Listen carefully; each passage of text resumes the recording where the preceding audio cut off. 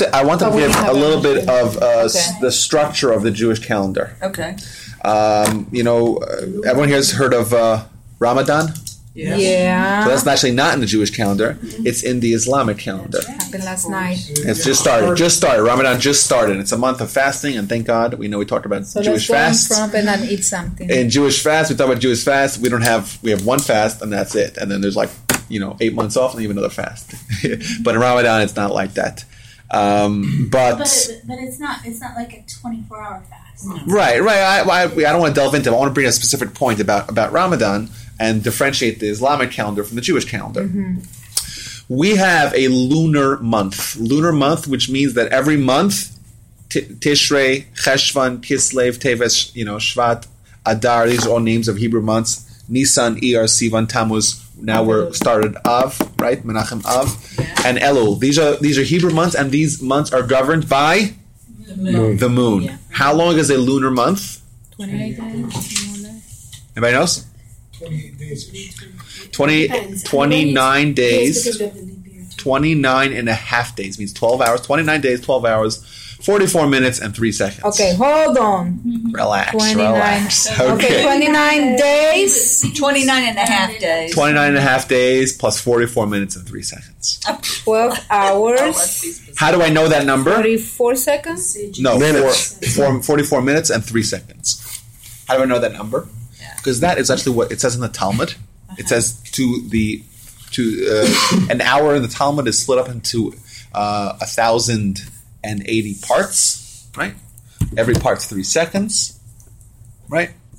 Okay. Right. Every hour is 36. Is 3,600 seconds. Correct. Okay. Yeah. 60 times 60, and an hour in the Talmud is actually not split into seconds. It's split into portions, and each portion is 3.3 seconds, right? A little more than 3 seconds, and there's 1,080 of them. It's called chalakim, means portions. And the Talmud tells you exactly how many hours and how many days and how many portions are a lunar month. And this is written, 1,500 years ago. Oh God! So that's what we know. And our months follow the lunar, the lunar calendar. Now, if you were to take 12 months, 1,500 years ago is when. Well, it was written in the Talmud. Yeah, it was written in the Talmud. That's about when. Yes. Just 15? Well, that's when it was written. That the document's written. Okay. It means the Jewish wisdom has been, since Sinai, but the actual, codifying of the Talmud was written 1,500 years ago.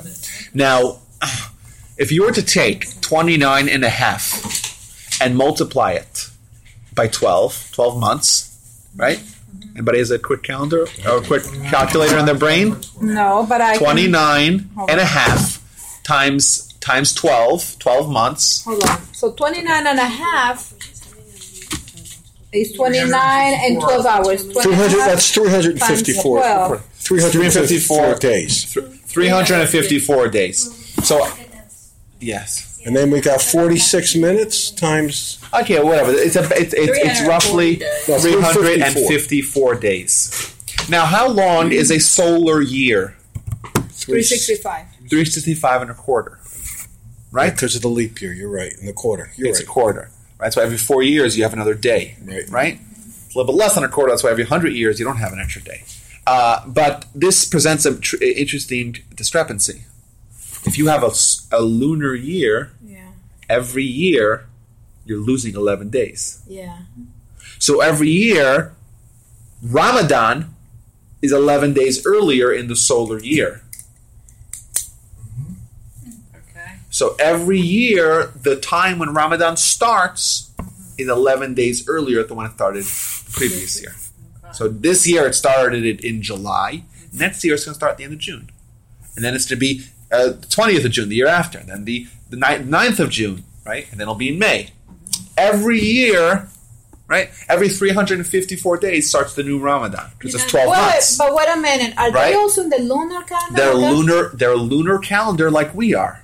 No, yeah. They're a lunar calendar like we are. So does that mean that Ramadan and Rosh Chodesh is at the same time of the Av? It's always like that, right? Always. Exactly. We just had Rosh Chodesh 2 days ago, right? It's not always Av though. It's not Av, right? Because we have leap month. And they don't have a leap month. Right. So I always want to give everyone a picture of what happens. So every year Ramadan starts 11 days earlier. No, that's interesting. I always wondered why it didn't seem like it was falling on the same time of year. Exactly. This year. So now it's like the past couple of years they've been summer Ramadans. Ooh, There are that's times when they're good. winter Ramadans. Right? Because the way their calendar, the Islamic calendar works, it's just a lunar month and it's not adjusted for a solar year. Like ours. Okay, and now ours, we have a pasuk in the Torah. The Torah says that Pesach has to always fall out b'chodesh ha'aviv, in the beginning of spring. Beginning of spring. And that is why we have our system, the way it works, is that we adjust. We have 2 Adars, and we adjust that every couple of years we have an extra Adar, and that offsets the amount of time we lost in the following the lunar month, and we're able to keep the lunar month and a solar year. But is it those 10 days or is it 29 days? So how does it work? Very good. How does it work? So now, take 19. What happens over every 19 years? Every 19 years, 19 times 11. What's 19 times 11? 209. Yes. Every 19 years, we lose 209 days. Jewish or Jewish. 19 years. Okay, hold on. And every year we lose 11 days. Every year we lose 11 days. Right? That we have to make up. The Jewish calendar. Jewish calendar. So every 19 years we lose 11 days. 11 days every year, so that's a total of 209 days. Okay, 11 secular days. Or Yeah. solar No, just days. days. Okay. Just days. So, and now every 19 years we have 7 months of leap years. What's 7 times 30? 210. Every 19 years we have 7 leap years. 7 leap years? Yeah, leap years, which means an extra month, an extra Adar. Every 19 years we have hold on. So 7. So it's 19 divided by 7. We have No, one no. extra. I'm sorry. Do that again. Every 19 years, Every we have 19? 7. Out of every 19 years, there's always 7 of those years that are leap years. Leap years means they have 2 Adars. So every 2.5 years, pretty much. Yeah, exactly. So sometimes it's 2 years, sometimes it's 3 years. Yeah. Is anyone with me? But don't we pick up a day or so because of the minutes? Well, yeah. So it ends up being 210. 210. Right, because it's if you multiply 46 times 12, you're at 552 additional minutes, Right. which That's picks why up about a day. Right. So that's why I said it's 209, but There you plus go. the minutes is 210. So that way, every 19 years you have to make up 210 days, and therefore every 19 years you have 7 months, and each month is 30 days. That's a total of exactly 210 days. Boy, you're so smart, dude. Well, it's not I didn't come up with this. Yeah, well, that's Okay. exactly it. Rabbi, is this going to be somewhere that we can Yeah, pick yes. up? This is on rabbitwalby.com, available for all with the internet connection. So I say it's very simple. Every year we lose 11 days, Yes. right? Yes. And we have to make up those 11 days. We do it with extra days, extra Adars, So, and therefore every 2 or 3 years we have an extra month, right? And it works in 19-year blocks. And every 19 years we have 7 months. So every 19 years we have 209. Well, 210 days made up. Because you have to count into Count in the extra minutes. It's 209, but it's a little more on than the 209. solar, you get every 4 years. You have an extra day. Exactly. But here, Then right, you get here every 19 years you need an extra 210 days. Is that Adar 1 or Adar 2? It's either 2. No, the other 1. Because Purim is Other always- one is the leap one? You want to know which one's the extra one? That's a good Yeah. question. If you have 2 Adars, which one's the extra one? Purim's always 30 Purim's always on- There's 1 month before Pesach. Right. So they're both Adars. I don't know which Because one. I am Adar 1. So Well, am my I a son's leap also one? born in yeah. Well, you were born in a leap year, yeah. No, if it's Adar 1, you were born Yeah. in a leap year, yeah. So my birthday is every 7 years or something? No, your birthday is Adar. Every 2.5. Adar. When there's 2 Adars, so then you're Adar 1. Oh, okay, got it. This is the way, by the way, it's possible to have twins. It's a trivia question. You can have twins, Jewish twins, and the older one, the one who was born first, will have a bar mitzvah after the younger one. How would that be? If, let's say, the children are born on a leap year, and the older one is born on the 30th day, the last day of Adar 1. A few minutes later, his brother is born, right? On the first day of Adar 2, right? So now, they could be bar mitzvah, and their bar mitzvah might be a year that does not have a leap year. So one child, the younger child, his bar mitzvah is on the first day of Adar. The older child, his bar mitzvah will be 29 days later on the 30th day of Adar. It's a nice, cute little trivia question. Why is the oldest? I'm sure it's happened, but yeah. Well, then you've got Shkia to play with too, right? Right. So yeah, assuming one of them was born before. Why is the oldest million. having it afterwards? Because the older one was born on the 30th day of Adar. Now, indeed, it was the Adar 1, Yeah. but that only matters. He's born on it only matters if he was actually if the bar mitzvah year was a year that was actually a leap year. So that's a nice. Okay, don't confuse curious. us, Rabbi. Don't confuse us.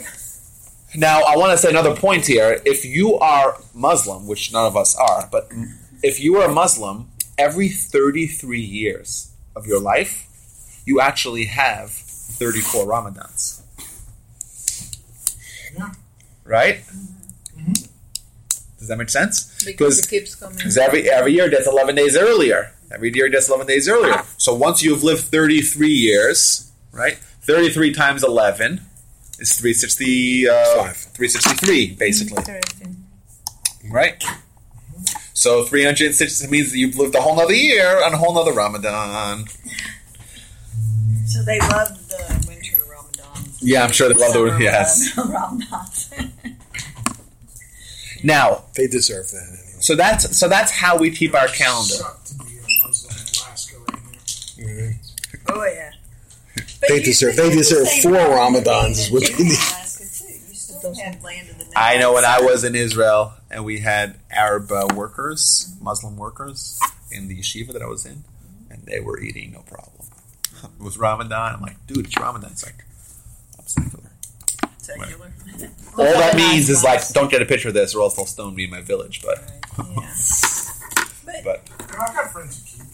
there were. really, I've I met was people in, that. in Russia last summer, and it was dark at 12 o'clock at night. Mm-hmm. But we didn't have Shabbat at 12 o'clock at night at synagogues. We had it It's possible. earlier. Well, that's because you're allowed to make Shabbat early. But when did Shabbos end? Shabbat has to end at Shkia or after Shkia. But there was only 4 hours. You go to of Shabbat. dark. You go to Huh? Shabbat There was for only 9 4 hours. That's hours why of it's- dark a day. That's why it's not a good place to to be. I mean, it was really, I don't know. You could have your Shabbat last 9 hours, couldn't you? Why? The evening service. Oh, No. yeah. Yeah. No, your Shabbat In could last 35 hours. Yeah, Or in yeah. the winter. No, you can't have Shabbat in the winter. Yeah, you can. It's all dark. No, you have 4 hours of light at least. Just Well, like you have 4 hours maybe. of dark So at least. in to the, Russia for Shabbat, is go in the winter. Yeah. Okay. Now I want to say another important point about Jewish calendars, and that is that the Romans, when the Romans were making, we talked about it in the history classes, when the Romans were making laws against Jewish practice and observance, one of the things that they targeted is the Jewish calendar. More specifically, the sanctification of every new month. Every new month, you go to Yerushalayim, you go to Beit Din, right, and you make the new month, and that starts all the practice of the new month starts from when it's declared to be a new month in Jerusalem, right, and all Jewish observance, right. When is Rosh Hashanah? So we have a calendar now because we have the science to figure it out. But back in the day, Rosh Hashanah is 10 days. I'm sorry, it's 30 days after Rosh Chodesh Elul, the beginning of Elul. And when's Yom Kippur? Well, how do you know? You don't have 40 days. You don't know. You have to wait till it's declared 10 days after it's declared to have a new month. And so all of Jewish practice really revolves, or a lot of Jewish practice revolves around the calendar. So you stop the Jewish link to the calendar. Right? You make another major barrier in the Jewish link to Jewish practice. And the calendar we have today is from one of the presidents. It was one of the Hills, I think, who established a calendar, for millennia or a formula that we can figure out calendars without because he recognized that there would be a time where the Jewish court would not be allowed to be in session, and people would have to know these important times and dates and etc. Because It was the Beit Din that they went to? Yes, in Jerusalem. So much so that it was such an important thing that if someone saw it on the other end of Israel, he was allowed to drive on Shabbat. He was allowed to be mechalel Shabbat in order to go testify in front of the court. Very complex laws about Hidush HaChodesh, about sanctifying every new month. Exactly, and all these models of what it looked like. The month. At the beginning of a new month, all you have is a tiny sliver. Mm-hmm. Right. What changes from one month to that month is the direction of the sliver. Mm-hmm. Right. It's like this 1 second, and 1 second later it's like that. Mm-hmm. Right. Mm-hmm. So it's very complex laws, and but this is very important. It's very important, very crucial for Jewish practice. So it even supersedes Shabbat observance. Interesting. Okay, so that's two things I wanted to talk about. A third thing is, I don't know if it was mentioned or not, and that's the idea of how we view time. We don't view time as something that passes by us. Rather, we view the time as being stationary and us passing through time. That's the Jewish idea. Now, what does that mean? Let me explain what that means. What it means is that certain times, especially times like certain holidays, they are like stations of certain spiritual entities. So like a Shabbat. When we have a Shabbat means we pass by, or we go through this spiritual entity that's called Shabbat. Right? Think of it as a bus stop. Right? Mm-hmm. We pass by the bus stop and we go through the bus stop. Mm-hmm. Right? The bus stop is stationary. We're the ones that are in motion. And these stations that points in time. It could be a Shabbat. It could be Pesach. Right? They contain the spiritual elements of that holiday, of that day or that holiday. And the idea being is that when we celebrate a Yom Tov, when we celebrate a holiday, it's not merely a memorial to whatever event happened. It's much more than that. It's reliving the same spiritual experience that happened then. So if Pesach, the holiday of Pesach created a spiritual entity that we can revisit every year. Every year we come back to that same spiritual existence and the same spiritual elements of the original Pesach. What you got? Can we go back to Rosh Chodesh for a minute? Yes. Okay. It's my understanding that certain Rosh Chodeshes are 1 day, whereas others are 2 days. Yeah, it's because remember, it's 29 and a half days, right? 29 and a half days. So sometimes it'll be 29, sometimes it'll be 30. How do they determine which got 1 day and which got 2 days? Complex laws, but whichever ones were 30, whichever ones were 30 got 2 days. Right? The 30th day of the previous month and the first day of this month. And whichever days were 29 days were only 1. Had nothing to do with sanctification of season. Well, that's no. You see, every time there's the previous month is a 30-day month. Jewish months can only be 30 and 29 days, as opposed to secular months are either 30 and 31 or 31 days. Or 28. Right, or 28. Right, but Jewish months, the way they work is 30 and 29. So if the previous month is 30 days, we have 29. Right, then the 30th day of the previous month and the first day of the upcoming month are Rosh Chodesh. As opposed to if the previous month had only 29 days, then the first day of the upcoming month is the only day of Rosh Chodesh. Does that make sense? Okay, it does. So, now, if this month has 29, this is 29 days, correct? I don't know. If this month is 29 days, is next month 30 days? I don't know if it always works like that. There is some sort of... but you get 2 Rosh Chodeshes if it's 29 days. Right? No, if it's 30 days. 30 days, you do. Why count a day that's part of the previous month as if it were part of the first day of this month? That's a good question. I don't know. Well, probably because the Chodesh, the new month, kicks in sometime on the 30th day of the previous month. That would make sense. Then that's the way it works. And a half days. Yeah, so it kicks in some at some point of some day of the previous month. So indeed, it has to be counted towards the previous month because it's 29.5 days, right? But the actual new month may have been on that day. I don't know. It's complex. It's a good question for a different. I'm sorry, I didn't realize it was at 7 instead of 6:30. Do you have another handout? I don't have any handouts. No. These are all. Yeah, he's just filling in. I thought everyone had handouts. I don't. Did you come this day? It was Rabbi Galanter. Galanter. No, that was about 3-4 weeks ago. Yeah, that was Probably. Yeah, June the I don't 11th. know what I did. Okay. No, not that's a habit. So, Rabbi, that's all right. Yes. So you're saying that every Shabbat is there. Exactly. It's gonna be there no matter what. And it is We're a reality. the one moving Exactly. into Shabbat. We're the one moving. And what we say, if you examine the liturgy, the prayers of Shabbat, you'll see we're talking a lot about Maaseh Bereshit. We're talking a lot about what happened on the original, on the first Shabbat. Because on a certain degree, when we experience Shabbat in a couple of days, we're experiencing the same spiritual ideas that happened in the first Shabbat. And I'll tell you even more than that, Malka. If you take a look at the end of the morning prayers, we have a different psalm for Sunday, Monday, Tuesday, Wednesday, Thursday, right? And if you examine it, you can read up about this, every psalm is pertinent to the original 7 days of creation. So every Sunday, it's to a certain degree, we have the same spiritual entities of the first Sunday, of the first day of creation. And Monday, and that's why the psalm is different. The psalm is different every day because every day has a different spiritual energy to it, right? So that's on a weekly scale, all right. And but also throughout the year, when we look at Pesach, we don't look at it as a day of memorial. It's not a day of memorial. It's an important point. It's not memorial.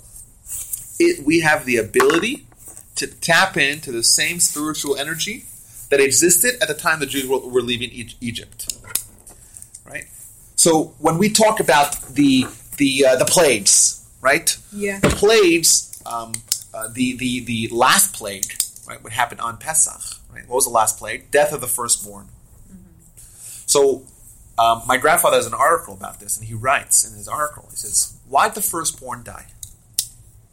Why the secondborn? Why the lastborn? Why the grandmothers? Why firstborn?" Because you pass everything to the firstborn. The firstborn is the one that takes the power. Okay, so I'm saying there's lots of answers to this question.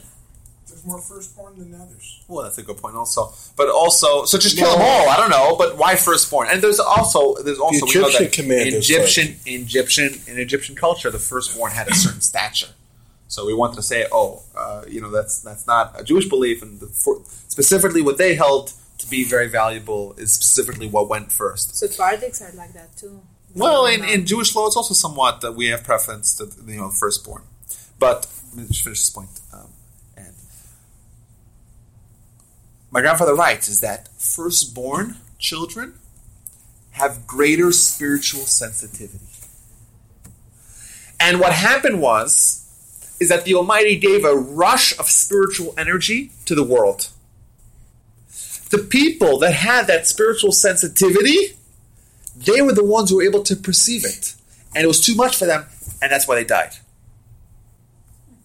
It means it was a byproduct of the fact that firstborn are more attuned to spirituality. Right?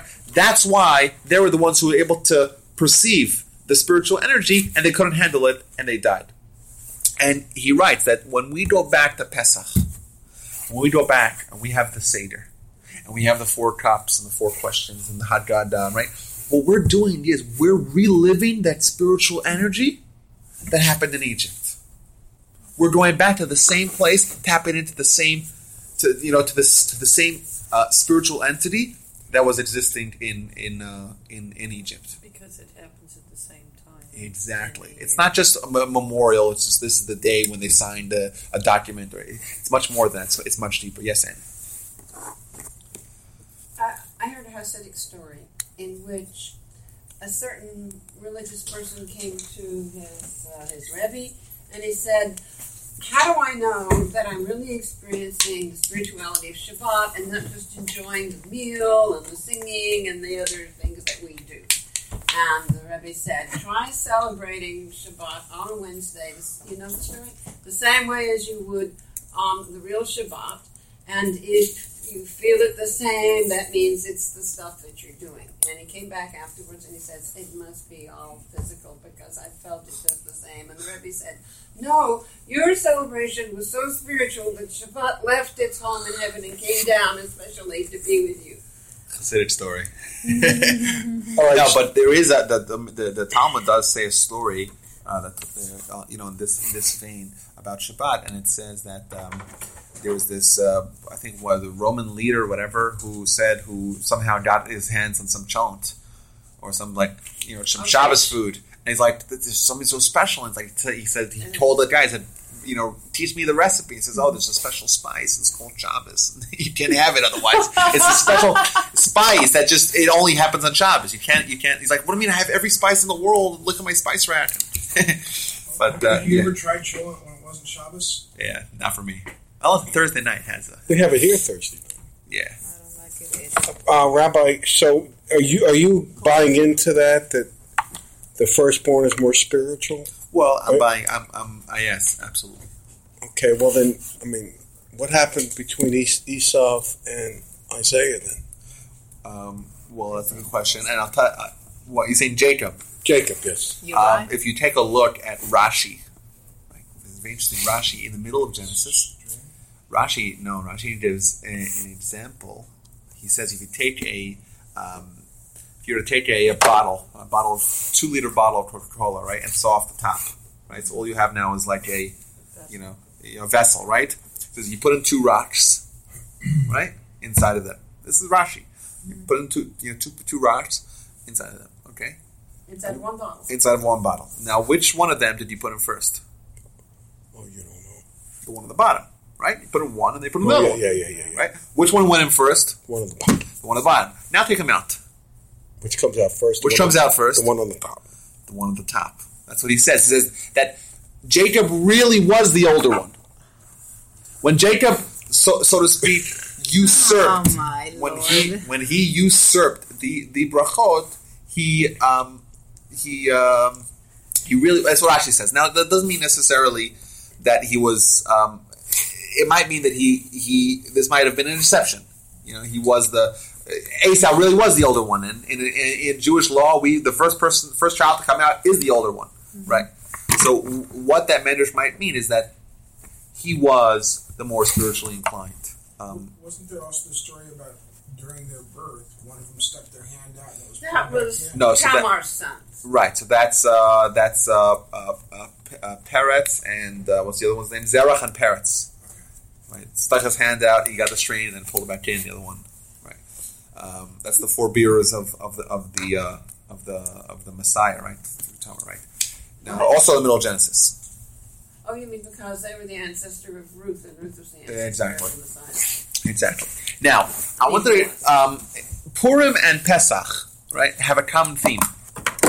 When we view these two holidays, right, we look at them in one prism, and that is the idea of redemption. Right? On Purim, the Jews were being, there was a threat, a Jewish threat, that the Jews would be destroyed. On Pesach, similarly, the Jewish people were physically enslaved, but also spiritually enslaved to the Egyptians, right? And they were redeemed, right? There was redemption. Right? The Talmud says that the Messiah is going to come on which month? On the month of Nisan, because Nisan is the month of redemption. This is back to our previous point, is that the spiritual energy that happened yesteryear created a certain reality, and that's why when we come back to that same reality, we experience the same spiritual effects. So this is a time where redemption, and this is also for us on a personal level. Another thing my grandfather writes is when you grow spiritually, how do you do it? Small step, right? One small step at a time. Right? Why? Because if you try to jump, right? Think of it as a ladder. If you try to jump 4 runs at a time, you'll collapse and fall. It's always small steps. On Pesach is the one exception. Pesach, you're able to take quantum leaps, right? Giant leap for mankind, right? On Pesach. Why is that? Because what happened on Pesach, there was redemption. The Jewish people were at the lowest level, physically, but also spiritually. And boom, in 1 second, God just catapulted them onto the highest spiritual planes. Right? So much so that 50 days later, on Shavuos, right, they were able to receive the Torah, but also have prophecy, have national revelation, prophecy. How did that happen so quickly from being a slave, right, to being someone who was able to experience prophecy? That must have been a leap, right? This is a time that's spiritually potent for taking leaps. And that's why today, in 2013, when we meet Pesach again, we know that we could experience that same leap because that spiritual energy, that is the spiritual reality that existed during the times of the Jewish people leaving Egypt is still around today. We come back to that same point in reality. So that's Purim. That's Pesach. We're all familiar. We're all familiar with the customs of Pesach. We have the Seder. The Seder is a time for us to strengthen our faith, to relive the story. We know that we're supposed to avoid chametz, right? Why do we avoid chametz? Well, chametz is things that are bloated up, right? Yeast expands everything, right?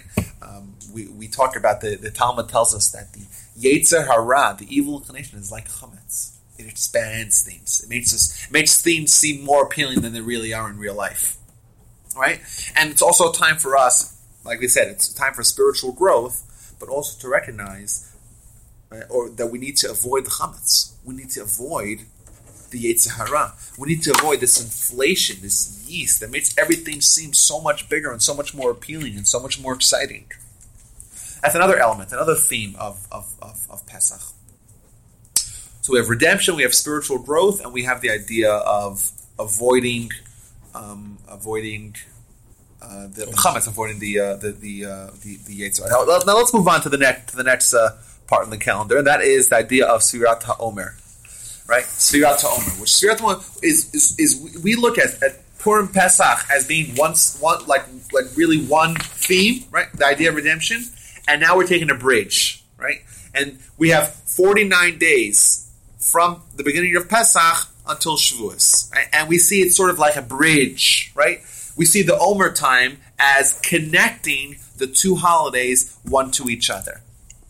We're all familiar with the idea of the 48 ways in which to acquire the Torah, right? This is a Mishnah at the end of Pirkei Avot, at the end of the chapters or ethics of our fathers. It says that there's 48 ways to acquire the Torah.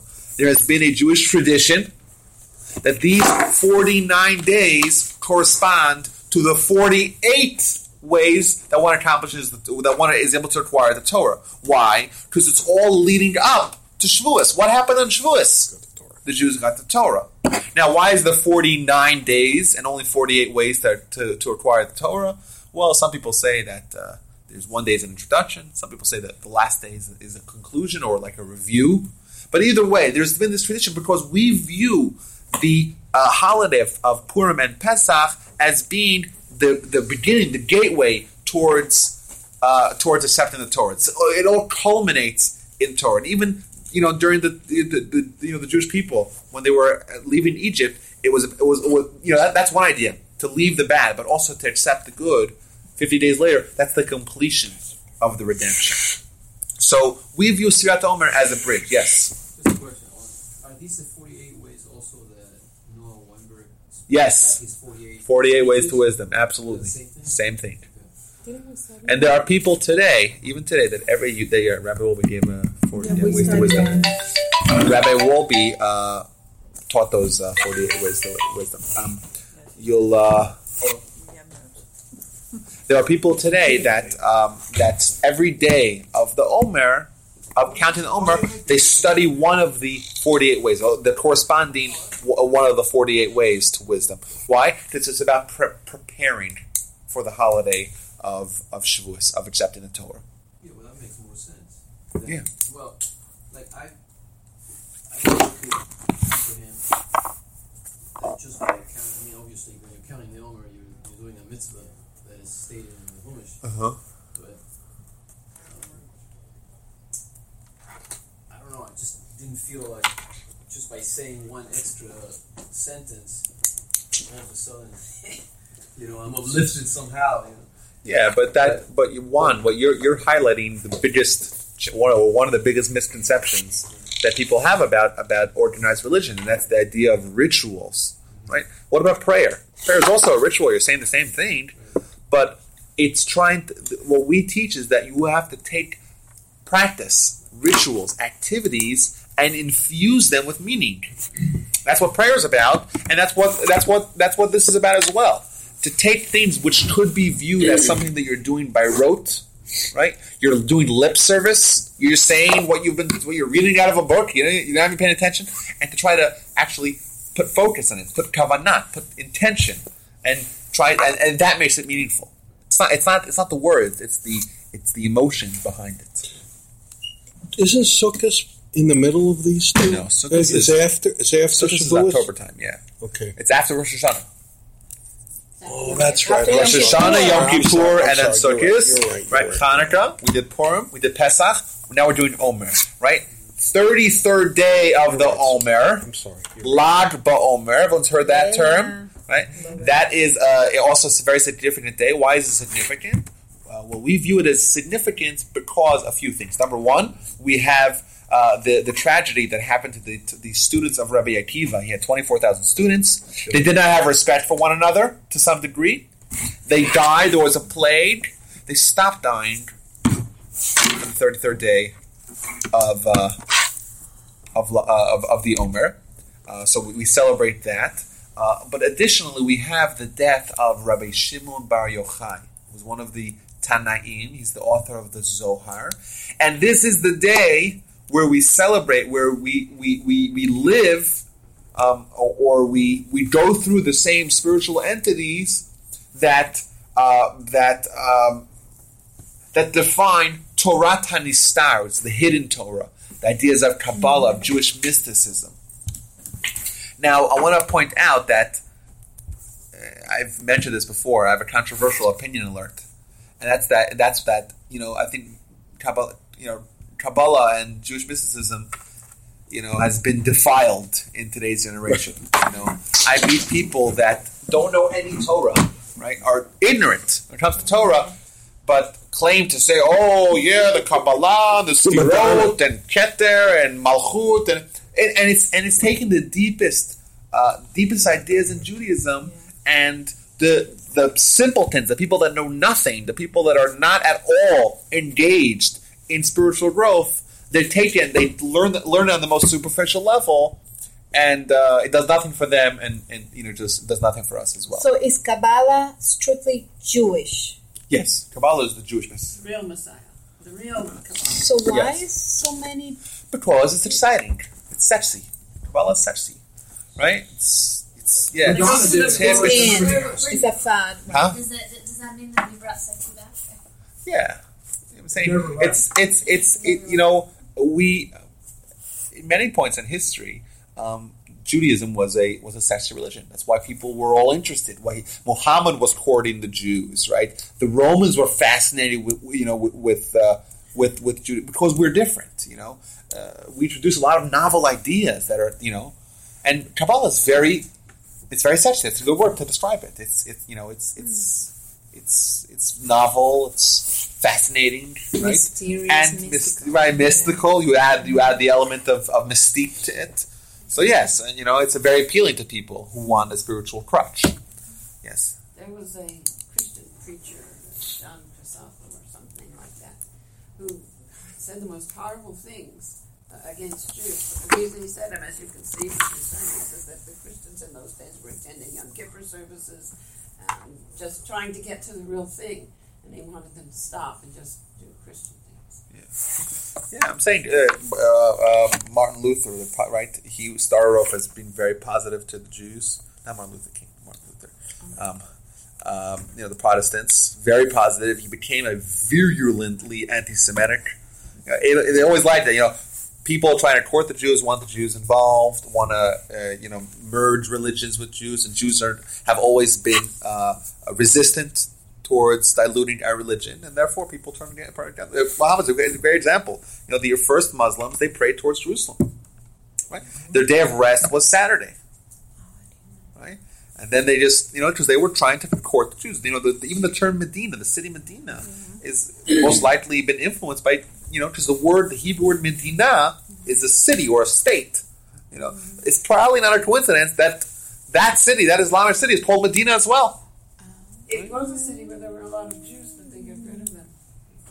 Yeah, so that's the way it works. Once the Jews don't accept it and aren't willing to partner, right, with other religions, right, or to blend in with other religions, so then there's always a kickback. Yes. Well, I've always had, mainly, I guess maybe because I converted 25 years ago when I married my wife, that I've always had a little bit of aggravation within every time I hear that Jewish people oppose expansion in terms of trying to reach for non-Jews to become Jews. Now, obviously, when I was born as a Christian, it was a given that from the get-go, people were taught that there were many missionaries that would go out to preach, right, and to try to gather more people. And then when you look at the numbers in terms of millions of people that live in this world, you realize that the Muslims expand, the Christians expand, and obviously the Jewish people, obviously they grow within, but why is it that there's no expansion? How come we don't proselytize? How come we don't missionize? How come we don't...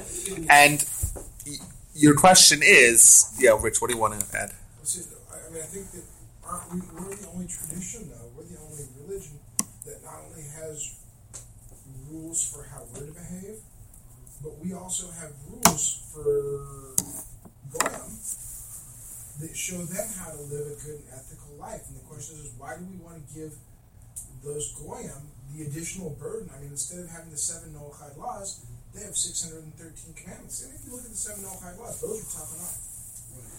So it's like, why do you want to burden somebody else with the additional 606? I don't call it burden. I don't think that's No. An opportunity. Why isn't it given the opportunity? See, I think that it's our view on our religion has always been that we're going to be a light to the nations, right? You heard the term, right? That's Jeremiah, right? We're going to be the model, right? We're held to the highest standard. We have responsibility for humanity, right? That's a Jewish idea. We're responsible for humanity. And therefore, we're saying, okay, we're going to be on the highest level, the most ethical, rigid standards known to man. That's what we're going to do, right? If you want to join us, you're more than welcome to, right? We accept converts, right? But we don't have this vision of taking over the world. We don't believe in that. That's what Christians try to missionize, and we know Islam is very much has this vision. But has this vision of being a worldwide religion, forcing the religion on other people. We don't believe in that. We say we're going to be a model for mankind. We're going to be we're the chosen people, right? We get the Torah. It's the most precious piece of information. We know the will of God. We're able to connect to God in a way that no other people are able to. We're going to be used as a model for mankind. We're going to be the ones who are going to bring mankind towards perfection. But we're not going to. We will not, and we have not. We don't have this manifest destiny that we need to. Or even want to. Try to force our will on other people. And we don't claim that people who don't join us are going to hell. Right, exactly. Here's a question. We don't have to Did you have an Orthodox conversion? Yes, it was... Well, see, if you don't... No, I'm not asking you that to be mean, but do we recognize somebody who does not have an Orthodox conversion as being Jewish? Well, this is something that we don't... This is something that there's different standards for conversions, and that's why this is something that Torch specifically is always trying to avoid. We leave it to the rabbis. That's right. Okay. We don't do conversions. We don't partake in it. It's a sticky subject, and therefore we don't have a stance on that issue. But yes, there are different standards for conversions. Reform obviously has a less strict conversion requirement than conservative, and conservative, the Orthodox, and even in Orthodox, there's different degrees of strictness that they demand before the conversion actually happens. Yes, that is true. But no, it's fine. This is an open forum, right? Yeah. Right, user friendly. Will be. So there isn't There you go. anybody you can convert to. No, but we don't encourage, right? I mean, if you went to whoever it is, somebody in Israel who's very strict, there might be another group in Israel that wouldn't regard your conversion. So there are efforts in Israel or even the United States to try to come up with one standard. I'm saying right conversion is one issue, and then you have marriage and divorce. These are lots of things, lots of issues. This is just one minor part of the conflicts that arise with these splinters that happen in the Jewish community a couple hundred years ago. It's very unfortunate, but you'll have marriages that are validated by one group and not by the other group, because the Talmud gives very strict requirements of what it means to be married. So if you don't have that, then according to people that follow halacha, you're not married. And what about divorce? I know that there's a fellow by the name of Rabbi Greenblatt who comes in from Memphis. He's a 90-year-old rabbi, but he's awesome, and he does divorces for people who want a kosher. Kosher divorce. Does everybody recognize his divorces? Well, he does it on the highest standards. But he said that he went to Beth Yeshurun, and he was very angry about this. He went to Beth Yeshurun, and he says, I want to do you divorces for your community, because otherwise, if they don't have a kosher divorce, according to law, they're married. If she has kids, they're mamzerim, right? She cannot marry anyone else until she has a proper divorce. Mm-hmm. So they said, how long does it take to get a divorce? They said 45 minutes, because there's a process, and there's a certain document that's written in a very specific way. There's all these laws outlined in the book called Maseches Gittin, right? And he said, it's too long for us. Too long. 45 minutes is too long. And he's like, these people spent their whole life, dedicated life to each other. They got married till death do us part. Now they're getting divorced, and they can't have 45 minutes to make sure that they get divorced in a proper way. He's very angry about it. But yes, there is the unfortunate reality. He's the get rabbi. Yeah, Get. right. And he came here and did. all the time he comes here. Wait. So he comes here just for divorcing? So people divorces. who wants to get divorced will have to wait until he comes here? Yeah. No, he comes all the time. Yeah, but I mean, you have to come here when he's here. So you cannot divorce people. You yourself. I don't know the laws. It's complicated laws. It's very complicated. And there's an additional stipulation in the Talmud in Gittin 6a that says that someone who does not know the laws really well shouldn't get involved in laws of divorce and laws of marriage. This is a complex laws. You don't want to screw it up. In Israel, thankfully, there's one standard. And that's really good, because it prevents all the all the conflicts that arise where you have someone who's divorced, or are they divorced? Are they not divorced? Are they married? Are they not married? Are they converted? Are they not converted? It's a big challenge to the community when you have this splintering. So Israel doesn't have secular divorces? No. Well, Israel has the rabbinate. And the rabbinate controls all marriages, divorces, all those things, conversions. It's all done under one umbrella. It's like a high council. So Yeah, so right. They have the rabbinate, and therefore there's uniformity. And is that kind of the same that we have the Beit Din? yeah, but the Beit Din that you have here is not associated with the Beit Din in Kansas City, right? In Israel, it's all one organization. Okay, So that's why if you want to get married, for Houston, not even exactly Texas. right. There's a government. The Israeli government has something called a rabbinate, right? The Rabbanut, it's called in Hebrew, right? And the Rabbanut oversees all marriage, divorce, conversions, everything, right? Wow. Anyhow, but that's a good point that you brought up there. Thank you. I didn't even know. So what about like people like me that I got married in Venezuela by I think 2 rabbis, and then I have to get married here as the law, see, but there was another rabbi that married, so I was married by 3 rabbis. So we're not gonna get divorced, but I got married by 3 rabbis. So is that okay? The So more rabbis you get married from, the more no, Say the more the that merrier. you're married. It's actually I'm like real male. one of the great halachic personalities of the past 100 years. He wrote an argument. His name is Rabbi Henkin. He wrote an argument that because in order to get married, you have to have 2 kosher witnesses. I don't want to get into all the laws of what the terms of kosher witnesses versus not kosher. You have to have 2 kosher witnesses. It has to be done in a very specific way. There's certain intentions that have to be in mind.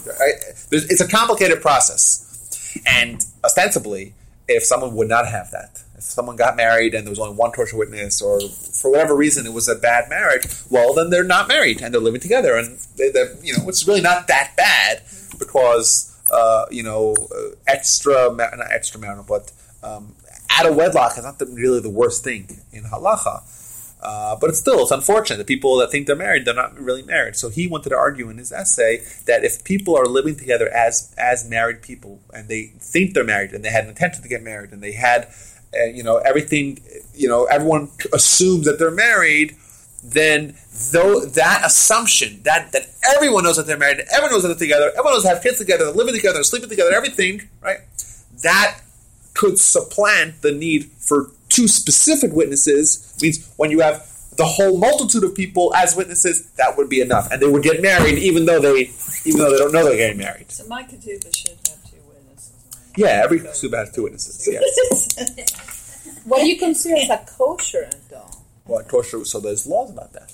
Like how kosher is kosher for the witnesses? There's a lot of. I spent Mine many months. was Orthodox. I spent many weeks actually studying this law. So if you take a look at Sanhedrin 24b in the Mishnah, it'll tell you what is a witness, right? What are not kosher witnesses and what are kosher witnesses, and everything's organized, everything makes sense, and everything's there. Right? The information's all there. Well, how do you have a kosher witness? What if they're related? What if they're not? Right? It says if someone plays dice, or if someone's a gambler, they're not a kosher witness. If someone, according to one opinion, if I'm out of here. If someone, You just don't have to be a if someone works on Shemitah on the Shemitah, they're not a kosher witness. Shemitah is every 7 years. The land is supposed to lie fallow. If they're a farmer, Right. Someone, right. Anyhow, You'd almost have to give them like an inquisition before they became. Do you gamble? Does your field bare? I mean, So you get 2 rabbis. That's it. that's why it's complex, right? But the point is that things have to be done in a certain way if you want to live up to certain And they have standards. to be shomer mitzvah, shomer kashrus, shomer Right. They have Shabbos. to, exactly. Right. They cannot, and, Let's do one thing at a time. yes. Anyhow, moving right along. So what do we have? What are we up to? We're up to, break. break. We're done break. And what is 6:30. Yeah, we're supposed to break now for a little while. Okay, but I want to finish the calendar. If you want to, he said if we didn't want to, we didn't have to. I want to finish the calendar, then we'll have a break. How's that? Okay. Finish the calendar, we'll have a break? Okay. Shavuos, we know. Shavuos is 2 things. Number 1, it's the beginning of the Jews getting the Torah. Right? On Shavuos, we got the 10 Commandments. Right? But additionally, Shavuos is a day when we had a national revelation. It's also a day that cemented our faith. Right? Faith and Torah are 2 separate things. And our faith was cemented because we saw with our own eyes the Almighty. Right? We had prophecy. We heard Him. We experienced things like a prophet experiences. Right? It's something that has never been replicated in the history of mankind. Right? We have millions of people experiencing prophecy as one. So Shavuos is a day of not only the culmination of the Jewish redemption, right? But also it's a day of the Torah acceptance, but also it finalized and cemented our faith. Next thing on the list is the 17th day of Tammuz, right? The 17th day of Tammuz is one of the fast days. Why do we fast on the 17th day of Tammuz? Our sages say that there's really 5 reasons why we do that. Reason number 1, right, If you take a look at the 17th day of Tammuz and you subtract 40 days from it, you'll find out that the 40 days before the 17th day of Tammuz was the 6th day of Sivan, which is the day of Shavuos. So what does the Torah tell us? Moses went up to heaven. He spent 40 days in heaven. He came back down, and what did he find the Jews doing? Golden calf. Golden calf. So if you do the math, 40 days is the 17th, 40 days from the 6th day of Sivan, right, to the following month is the 17th day of Tammuz, right? He came back, the Jews were doing the golden calf on that day. First tragedy that happened on that day. And in the Second Temple, right, they stopped giving sacrifices on this day. The walls of Jerusalem were breached in the year 70, right, of the destruction. The walls of Jerusalem were breached on this day as well. Idols were set up in the temple, right, on this day as well. And the last thing that happened on this day, the last tragedy that happened on this day, is the Sefer Torah was burnt by one of the Roman commanders, and therefore so many bad things happened on this day that the sages said this is a terrible day. This is a day of negative spiritual energy, and to counteract that, we have a fast day, and the fast day has special prayers. Right? Fast day has a day of reflection. It's a day of tshuva, in order to undo or to combat the negative energy that had happened of all those terrible things that happened on that day. Yes. When is it? It was actually last. What was it? 25th. It was basically the 20th of June. 20th of June. It was like, what, a week We ago? missed class last, right? My wife? Yeah. Susan fasted that day. I did too. That's not I did too. Danya, that's another Just one. 2 weeks ago on Tuesday, I think. The Right. beginning of the 3 weeks. Right, exactly. Yes. And I fasted. that's as did I. I knew you did. And that day, good point, that day brings in three weeks. Just, you have the beginning of those 3 weeks is the 7th day of Tammuz. Like we said, there's 5 terrible things, 5 tragedies that happen. And the end of those days is Tisha B'Av, the granddaddy of them all. And if you notice that I have somewhat of a beard, and the reason why is because during these times, one of the laws is that you shouldn't shave. We don't listen to music during these. It's a day. It's a solemn time. We're trying to tone down a little bit during these Sure days. to get a haircut right before. Yeah, or you go like me, just go like Jufro. I know Yours has been you. growing a while, huh? This? 9 days, right? It's like 9 years. It's been 9 months. I got that whole no shaving thing now. Okay. Got you covered. Now, these 3 weeks culminate in obviously the worst day of the Jewish calendar, and over millennia, this day has been a day of tremendous tragedy and sorrow. Starting with the year 1312, right? 3,300 years ago, we have the spies coming back from Israel. Mm-hmm. What happens when spies come back from Israel?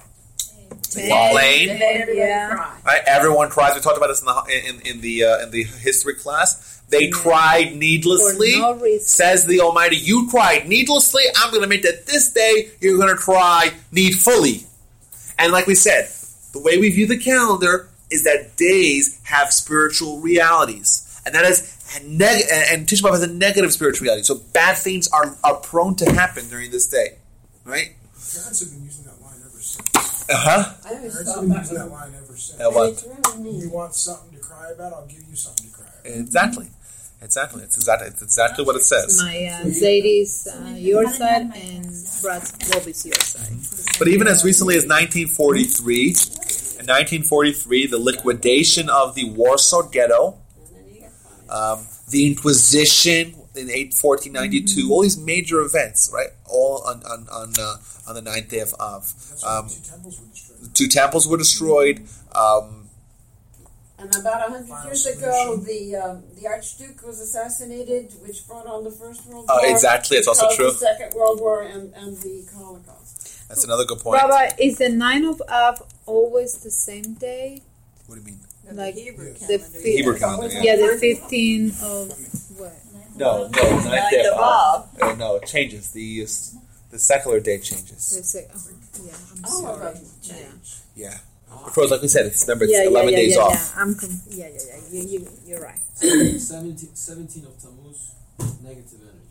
Uh-huh. 9th of Av, very negative. Uh-huh.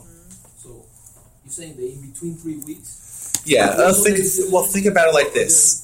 I mean, why are they connected? In the year 70, right, was the years of the destruction of the temple. Right. Now there was a siege around Jerusalem. It was a siege. They breached the wall on the 17th day of Tammuz. They actually burnt the temple on the 9th day of Av. What do you think they were doing in the meantime? Were they just sitting around and eating shawarma? No, they were slaughtering and they were, raping, they were pillaging, and they were murdering. So the answer is yes. So yes, negative energy. exactly. So these We're 3 in weeks, huh? And we're in it. And we're in it right now, exactly. And we're in it That's right why now. there's no class. And next Tuesday night, that's Monday night. This is actually the 9th day of Av is unique. That it's a fast day, but the fast starts from the previous day, right? So it starts on Monday night. So it starts on Monday night, and it's a 24-hour fast. It's So like Yom we're- Kippur. We're already in the 9 days now, then. Yes, exactly. Yeah, so Rosh we can Chodesh, already eat meat. right? And like I said, it reached a crescendo on, or it kept on getting worse and worse, and like the 9 days are also we don't eat meat, we don't drink wine. I don't know. Maybe because we enter the month. The Talmud says that when the month of Av starts, mima'atim b'simcha, we decrease in simcha and joy. Right? So it may be because of this month. It may not be specific to the day, the first day of the month, but rather the fact that we moved on from the month of Tammuz to the month of Av, and the month of Av has in it the 9th day of Av, which is the worst day in the Jewish calendar. Therefore, we elevate our degree of mourning, and we refrain from eating meat, like you said, drinking wine. What I'll tell you is, Except on Shabbos. Shabbos, correct. What I'll tell you is that according to these different traditions here, according to the custom, according to the Sephardic Jews, they actually wait till the week that Tisha B'Av falls out in order to have this higher degree of mourning. So if you're a Sephardic Jews eat meat today, tomorrow, the next day, no problem. What if you have a baby boy and it's Right, so born if and there's you need right, to have a bris and it's the 9th of Av, there are exceptions to that. You're allowed to have a bris. Okay. We don't do weddings during this time. During these whole 3 weeks, we don't do weddings. But a bris or a siyum, when someone completes a tractate of Talmud, that it warrants them having a party with So wine. you can, Right, exactly. for those occasions. Now, the 9th day of Av, we said it starts from the eve, right? It starts from the night before. It goes through the whole day, and it actually extends into the 10th day of Av until like midday. In the 10th day of Av, we don't take haircuts. We don't listen to music. Why is that? Because the temple was actually burning. The burning started the 9th of Av, but it continued and overlapped into the 10th of Av, and therefore it's also a day of mourning, of collective mourning. So is that it? Or we have the 15th day of Av, which is somewhat of a happy day. It was a day actually it's a day of Jewish speed dating. What? Read about it. Yeah, speed dating.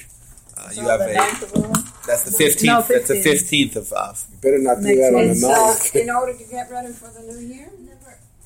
Well, Shoot up things. yeah. What happened? is this, Yeah, it's a baby? good day. It was speed dating because what the Talmud says is that they on the 15th day of Av, all the girls and all the guys would all meet, and they would have They're ready. Is that what Yeah. they dance in the vineyards? Exactly. Yeah. Yeah, That's the that. laws of sneers kind of. Whatever. I don't know. Scandal. I don't know. No, I mean, they kind of suspended that day? No, because I guess for the I don't know. It's a good question. But what actually happened is unclear. But What made it it? seems like the girls were saying, "Oh, look at us," and the Jewish girls are so beautiful, and whatever. I don't know. It was Like a day. a Valentine's Day for the Jewish It's Valentine's Day. Sadie Hawkins Day. The Jewish Valentine's Day? Jewish Valentine's Day.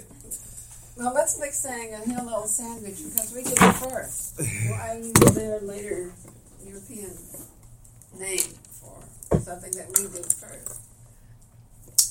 Yeah. Do you have a better name for it? I know, but I'm just objecting to it and saying that we should know our own stuff and not naming it first. And the last important element in the Jewish calendar is a month. It's a whole month, a month called Elul, the last month of the Jewish calendar. Elul. And Elul, we view Elul as a preparation for Rosh Hashanah Yom Kippur. Right? Rosh Hashanah Yom Kippur are days of repentance, are days of introspection, are days of assessing who we are as individuals, cataloging who we are, where we're holding in life, what we're trying to accomplish in life. And in everything spiritual cannot be successful unless it has a preparation. You can't just jump into something. It doesn't happen like that. Not in spirituality. You have to prepare for something if you want to maximize it. If you want to maximize Rosh Hashanah and Yom Kippur as days of repentance, as days of personal growth, as days of introspection, as days of assessment, who you are as an individual, right? To really catalog your life, where you're holding, where you want to be, what's stopping you, what's preventing you, how do you come up with strategies and tactics to remove those blockades and really try to maximize life? You have to have days of preparation. That's why the days of Elul are dedicated. We have the Slichot, right? Those are all dedicated to try to be to be opportunities to familiarize ourselves with ourselves, and take these times to focus on what's really important in life. Yes. If you go to the morning service during Elul, you get to hear the shofar. Right, that's why we have the shofar, exactly. What Maimonides writes, well, why do we have shofar? Because shofar awakens us, right? Wake up from your slumber. Wake up. What's important in life? Exactly, so Rambam brings that down. Who's the rabbi that has the daily things that he sends out during Elul and all the way up through? Is it Jacobson? I don't know. What do you mean? Yeah.